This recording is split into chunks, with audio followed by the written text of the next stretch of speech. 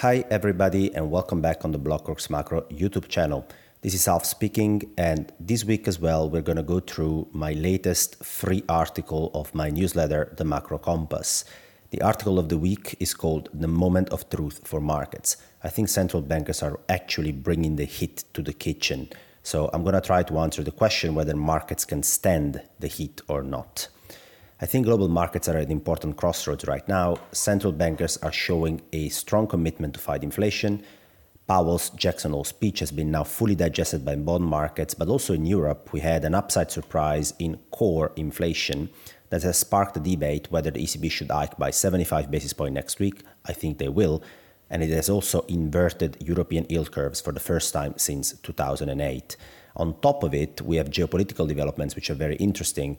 China has announced a lockdown of Chengdu, which is a 21 million people city, which will further pressure supply chains and hit global demand.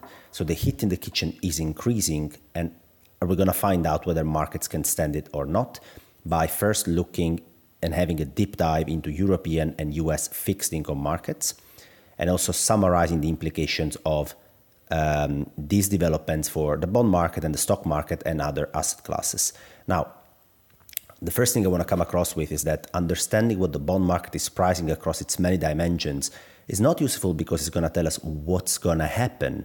The predictive abilities of the bond market aren't great. For instance, 1 year ago, fixed income markets were expecting the Fed to hike by 25 basis points in 2022. Yeah, only 25 basis points. But we are 8 months in 2022, and the Fed has already delivered 225 basis points worth of hikes, and another 100 basis point plus are highly likely. So it's not the predictive abilities of the bond market that matter, but understanding what's being priced across its many dimensions is very important, because the bond market is the most liquid and biggest building block of the global markets pyramid out there. And fully grasping its multidimensional signals is important to understand where the consensus lies, because portfolio returns are not about our absolute views, but how they differ compared to market implied consensus. So let's try to understand what the bond market is pricing in for the US and Europe, how is it developing over the last few weeks, and then try to actually piece together the macro puzzle. So let's start from Europe. Will the ECB really dare to hammer inflation down? Now, I often hear that the drivers behind the European and US inflationary pressures are not exactly the same. And that's correct, because a bunch of recent studies show that only 15 to 20% of the pickup in European inflation is due to aggregate demand. All the rest is coming from energy and supply bottlenecks. So should the ECB just follow the hammer it down strategy and aggressively hike rates? Well, the key word here is should they. The latest print in the European inflation actually was pretty impressive, not for the inflation per se, but because the momentum of core services CPI, this is the stickiest component of the inflation basket depicted in orange in the chart, is actually the highest level in 25 plus years. And you now see the same developments that you have seen in the US, where not only inflation is accelerating, but it's also broadening and moving to the more sticky components of the inflationary basket, also being reflected in Europe too. So far, the drivers of the European inflation have been mostly energy and supply bottlenecks, but now inflation is broadening towards core services. And it's not about what the ECB should do, it's what the ECB has to do at this point.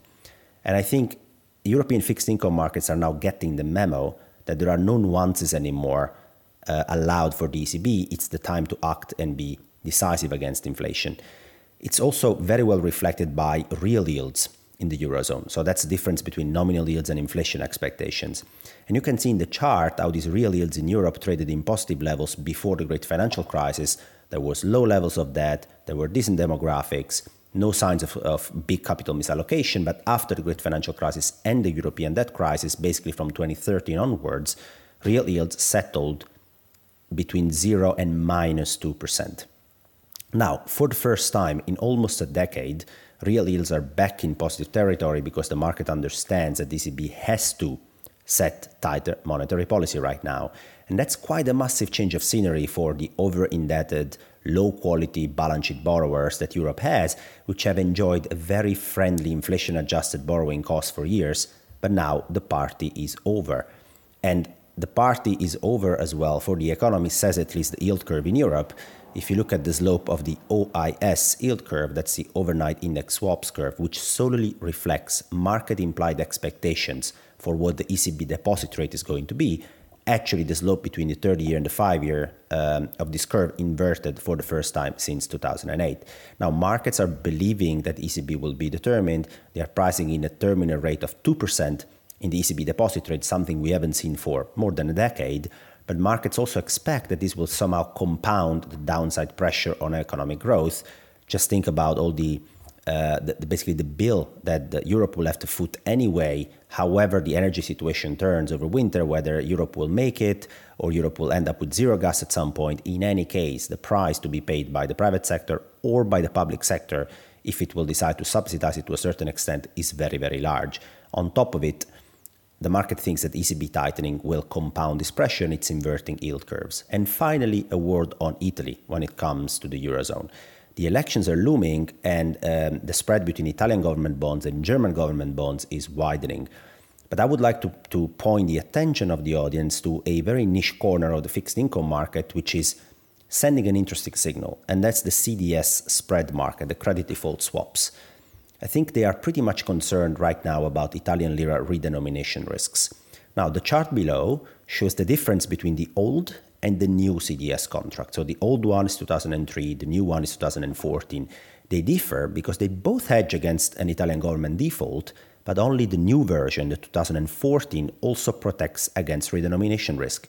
In 2003, there was no material risk that some country of the Eurozone could decide to walk out. But in 2014, after the European debt crisis, a new contract was developed.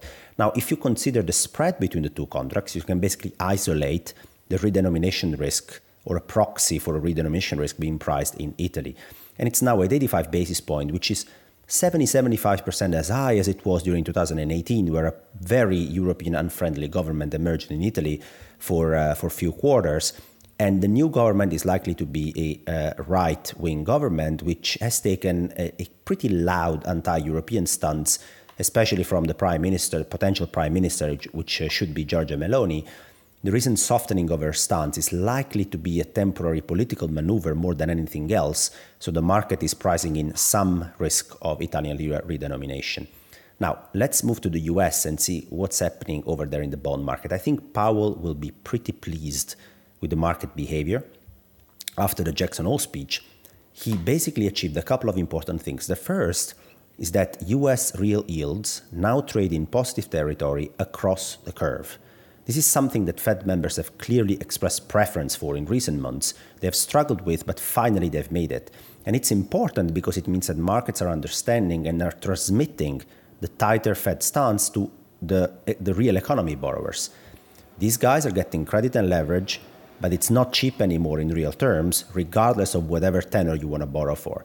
So either you can stand the hit in terms of borrowing, or you should get out of the kitchen right now. Something else the Federal Reserve is very keen on is conveying the message that the hurdle to cut rates in 2023 is very, very high. Now, here markets are, I think, aligning to a certain extent with the Federal Reserve. If you look at the market implied probability that I calculated that Fed funds by December 2023 will be at or above 4%, we now went all the way up to pricing a 32% chance that that is the case. Now, 32% doesn't make it a base case for markets right now, so markets don't fully buy the story that the Fed will be able to keep rates at 4%, but they are assigning a higher probability to this event to happen. But the most important macro question to answer right now, especially in the bond market, remains this. Let's assume that bond markets are right. So that means that over the next 18 months, what's priced in forward markets will actually realize, and what's priced in is that the US inflation will come down to 3%. That's in orange in the chart there. And Fed funds will be in the 3.5% area. That's in blue over there.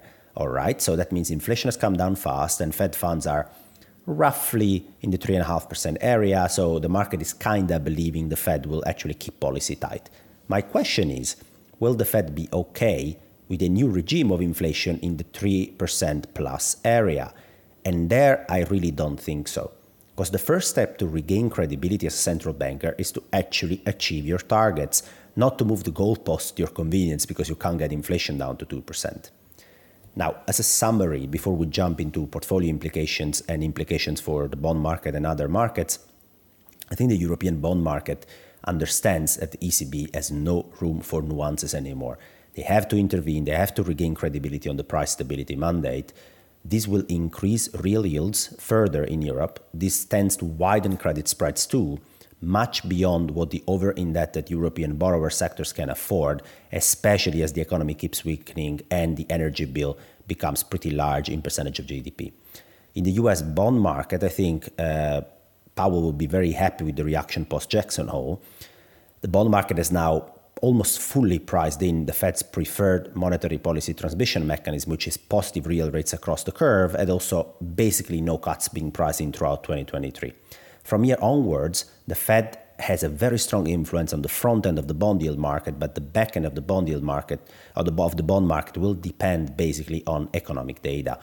Now, if you try to understand what this bond market behavior is trying to convey as market consensus, I think this is the most challenging environment for investors across all asset classes. Why do I say that? Is because forward-looking indicators are sinking. Central banks are forced to aggressively tighten monetary policy stance. There is no room for nuances anymore. They are sending real yields higher to regain credibility on the price stability mandate, but real yields are going up not because economic growth is being re-rated higher, but because monetary policy is becoming tighter on the face of a slowing economic growth. So risk assets are obviously the most exposed in this environment. And I'm going to show you a chart here that shows that real yields are rapidly increasing in the absence of strong economic growth. That's in orange, where you see real yields in the US. On the right-hand side, they're going up very rapidly. When this happens in the absence of strong economic growth, I think that equity valuations and risk asset valuations should be accordingly downgraded. And in blue, you see the S&P forward earnings yield, which is nothing else than the reverse of forward price earnings, PE. So when this line goes up, it means that the earnings yield on stocks is getting higher, which means valuations are going lower. And as you can see, there's quite a decent correlation between the two series. And when real yields went up, but valuations didn't regrade basically lower, that's because economic growth was very strong. That's not what's happening today. I would also argue that at this point in the macro cycle, the risk premium, which is in white below, should at least expand to levels that we have seen in the 2015-2016 sell-offs and in the Q4 2018 sell-off, while today we are way below these levels. So if I try and make some math on the S&P 500, even if I assume that forward earnings are correct, and I expect them to undershoot analysts' expectations, but let's assume they are correct. If real yields stay where they are, because the Federal Reserve really is keen on keeping monetary policy tight, the S&P should trade at a forward PE of roughly 15 to 16 times. And that means round about 3,700 in the S&P 500. Obviously, this is a base case scenario. The S&P can trade around, earnings can surprise on the upside, but it goes to show that buying the S&P in the rally in July, as I already argued, was actually a bear market trap. Now, the long-term ETF portfolio and the macro tactical portfolio I have are available on the Macro Compass newsletter.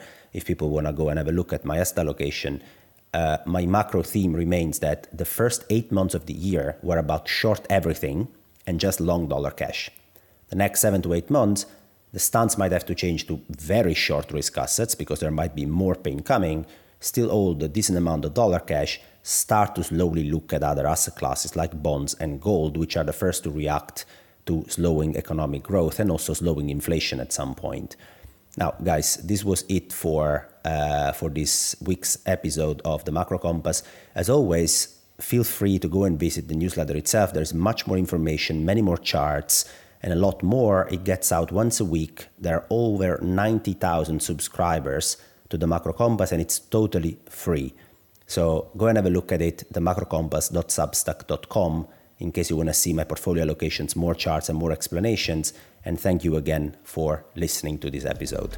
See you next week.